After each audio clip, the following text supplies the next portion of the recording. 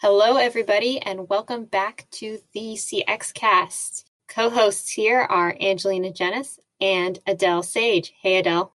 Hey, Angelina. Adele, we are approaching episode 250 and the podcast's 6-year anniversary. Can you believe it? I can't believe it. That is a long time.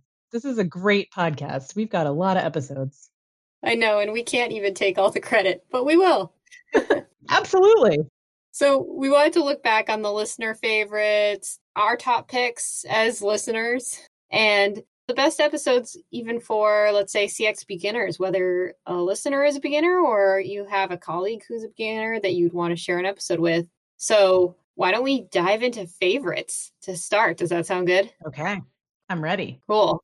Well, great. Adele, can you give me one of your all-time favorite CX Cast episodes? I would love to. When we first talked about doing this, these two episodes came to my mind immediately because I remember, I'm a listener of podcasts typically on my commute. Now that we're in a global pandemic and working from home, I don't have that luxury anymore. But I remember almost where I was driving on my commute as I listened to these episodes. That's how strong my memory is. It's these two episodes, 119 and 120, for anybody who wants to go back and bookmark them. So at the time, Sam and Jenny interviewed a professor of theirs from the Bentley University Human Factors and Information Design graduate program. She's also from Twig and Fish, and her name is Meena Kothandaraman. And they asked her about customer research. And I just remember listening and hearing Sam and Jenny just like their own minds were just blown, listening to the stuff. Like, this is the person who's been their professor before and whom they've interacted with. And they were still like, yes, I never thought about it that way. That's so brilliant. So as somebody who'd never encountered her before, I was having that kind of experience listening as well. And in the first episode, she gives some background on herself. They talk a bit about the value of involving stakeholders in the research. And in particular, it's not what we think it is, which is so that they believe, oh, I came along and now I really understand the value of doing this kind of research. Like I got to actually observe customers, which I think that is an advantage, but it's sort of what we think about first and foremost. But Meena was talking about how really the value is that then they can contribute to the output, like what did we learn from the research? And they can actually own it. They can go and talk about the research much more comfortably and eloquently having experienced it than having this kind of external party come in and say, hey, we did this research and these are our findings, go out and do it. So just having the stakeholders be involved in that way was really interesting to hear about. And in one of the steps of the design process, after, actually planning and going out and doing the research, everybody comes back together and shares their findings and discusses what was most salient in the research. And she talks about in those sessions that she asked people to take off their shoes. So like they're just wearing their socks and they come in and they sit on the floor. And they talk about these research findings in in this weird sort of like disarmed moment, right? They're not like sitting around a conference table, right?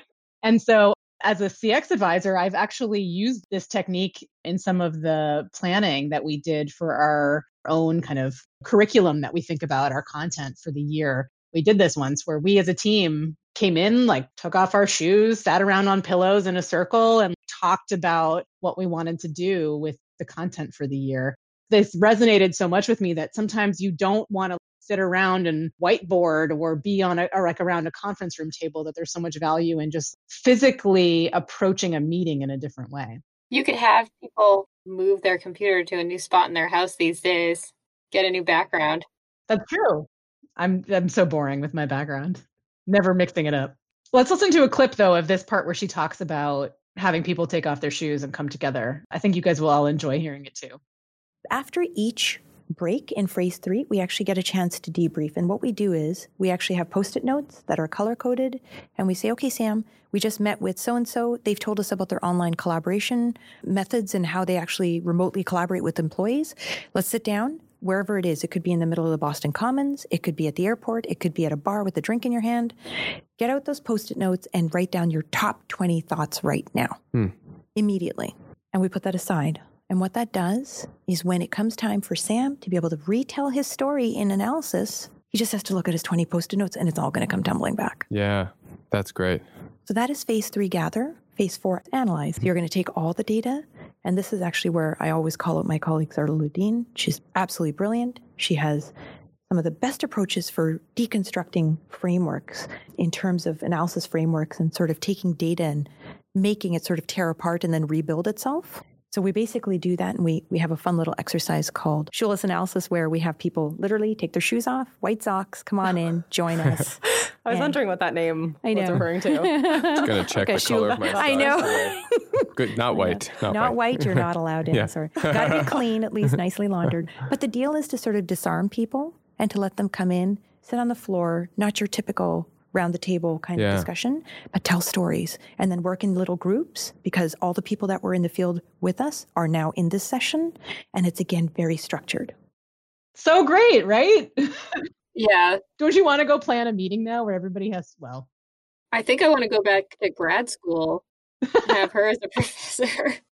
So I have a favorite to submit. Please tell me. Yeah, it's episode 206, and it's just called The ROI of EX. So it's about employee experience. And it was cool because it had a lot of different representatives from Forrester Research looking at the total economic impact of EX. And of course, Sam Stern is getting really engaged in the conversation. And I just like how it is both a really engaging topic for people who are obsessed with EX, but also very easy to get into for folks who haven't really thought of EX before. So if you're in the CX group and you're thinking we should really expand our remit to EX, I know there's a land grab going on with EX right now.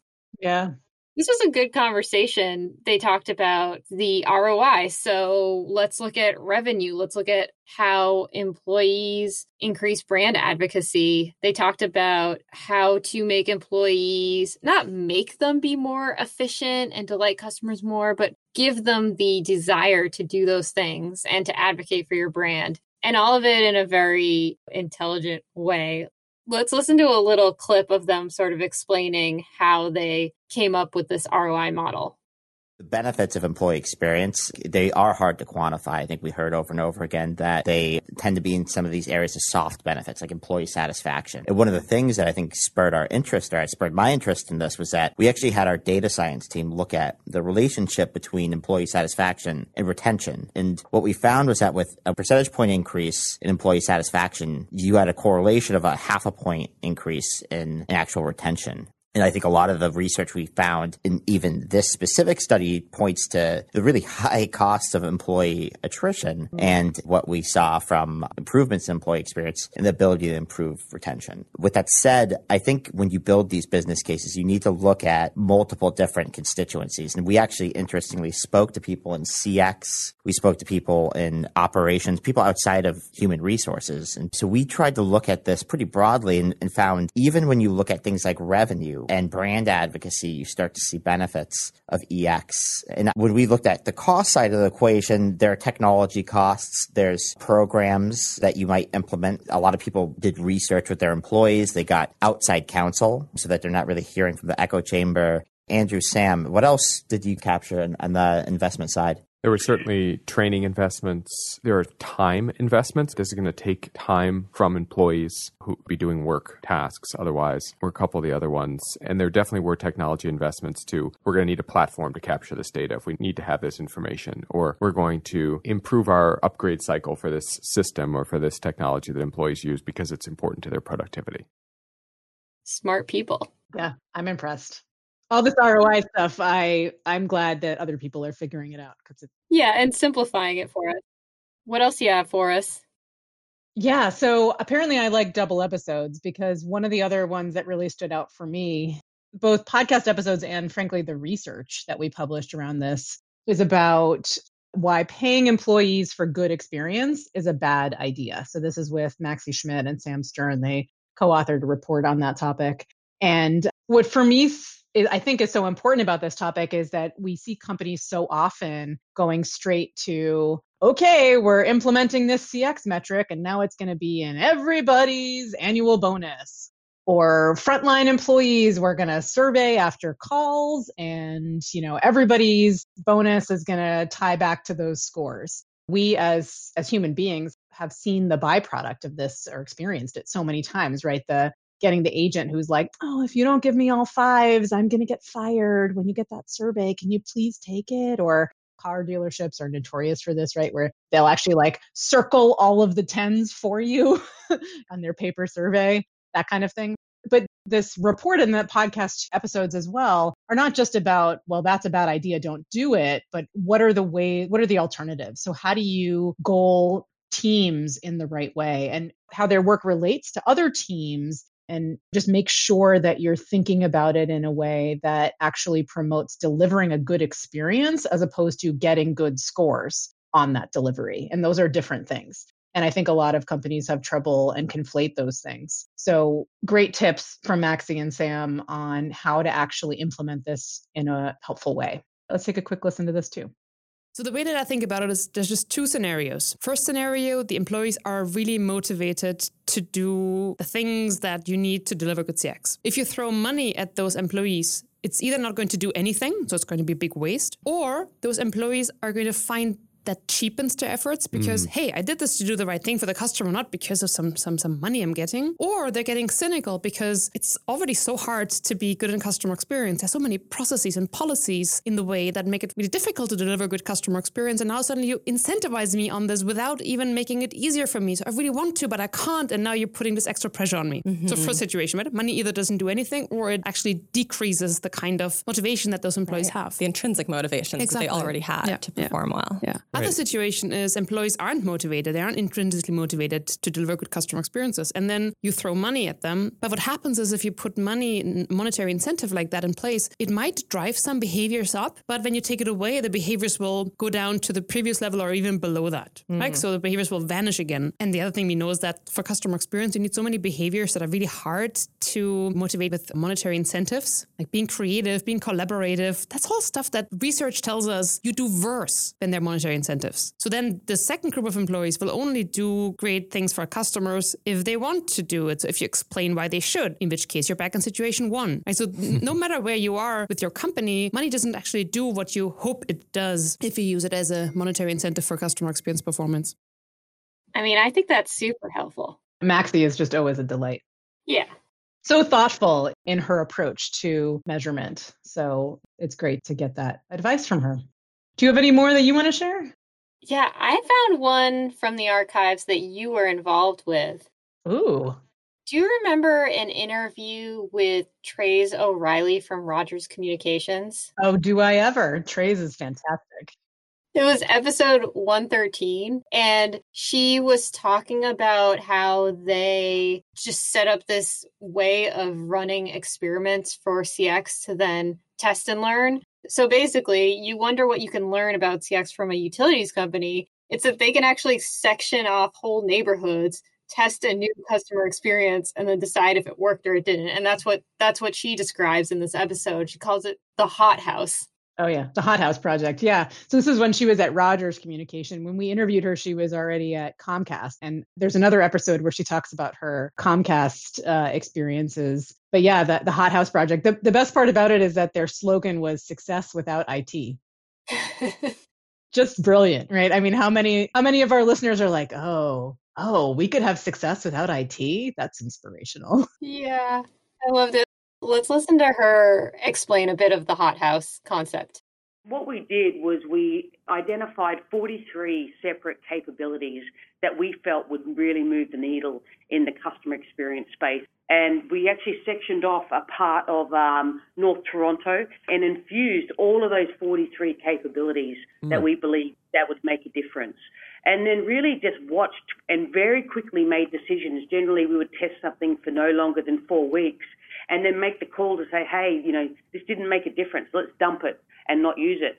Hey, this one's actually really moved the needle. Let's actually go far and wide and not just operate in North Toronto, but let's scale it across the organization. And I think, realizing that it's okay to fail, and as long as you fail fast and then move on to the next one, I feel that we were able to actually cover a lot of different ground, as opposed to get sort of a paralysis through analyzing and how can we make it better, but just making decisions okay to dump something and move on to the next one. She is such a smart lady. Totally. And I get a lot from that episode just from the very beginning. Whereas some podcasts, maybe other podcasts, it takes a while to warm up. This one, I feel like I have an example in my back pocket within 5 minutes. Yeah. What's cool is they came up with like a whole ton of things that they could try and then really quickly tried a couple of them and then narrowed it down to the ones that they really could do without IT, which is such a smart way to approach it. If your objective is how can we have a direct impact on the experience without having to do IT projects, that can quickly narrow it down, but you can see a big impact from those things. Yeah.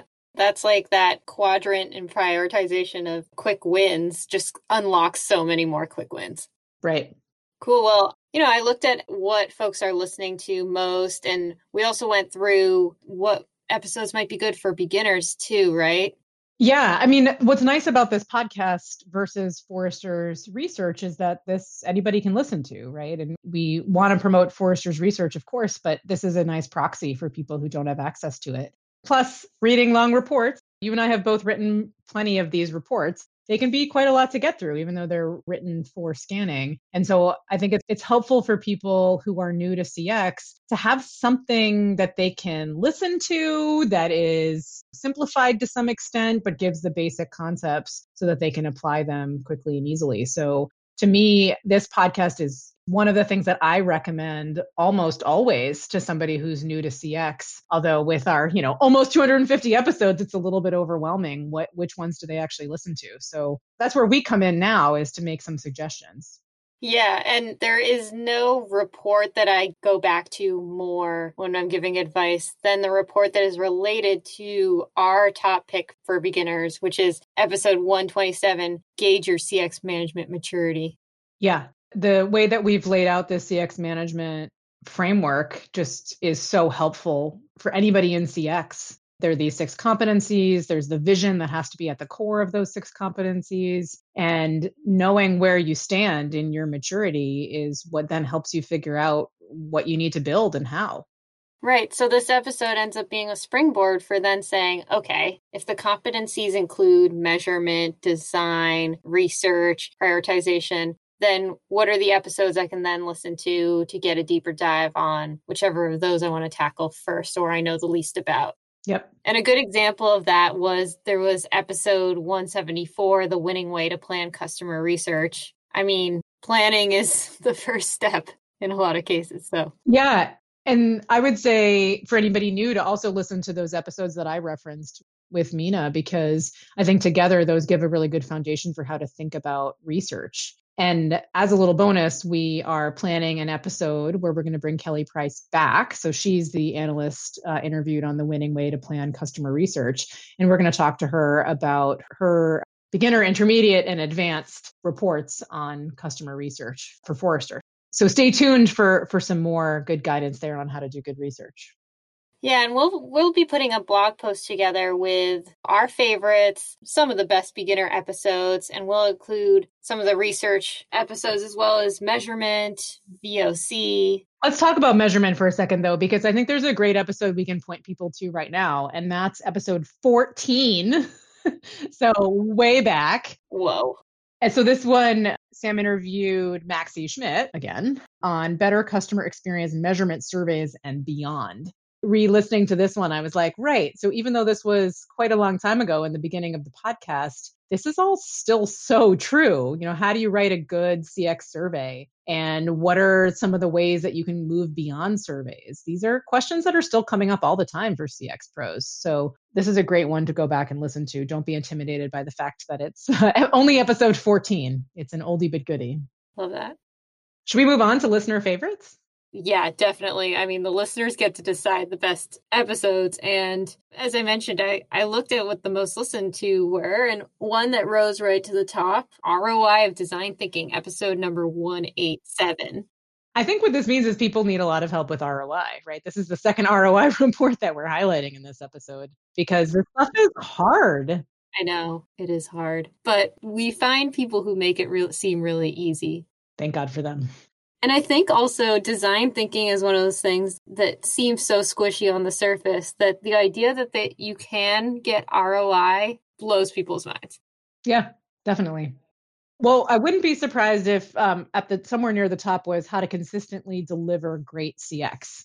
And that's another one that I would highly recommend for beginners too. I feel like there's a lot of cross-pollination here on these lists. And that's just a great intro to like what is CX and what are the most important elements. That's got a lot of that CX management stuff in there too. So definitely if you haven't listened to that one yet, I would recommend that. That's episode 188. Yeah, and you're right. It has gotten a lot of listens, as have some very specific ones, like how to transition your VOC vendor, episode 197. I mean, I didn't originally think that transitioning voice of customer vendors would be that exciting, but the people are hungry for the practical advice. Right. I think it's not so much that it's exciting, it's that it's terrifying, right? I mean, you've got this vendor entrenched and you've got your company and said, nope, we need to make a switch. And everyone's like, we need to make a switch. And IT's like, I don't have time for that. And But how? yeah, exactly. So I think that kind of advice is very much appreciated by our listeners. Very practical. Yeah, and another one that got a lot of listens, what B2B companies must learn from D2C disruptors.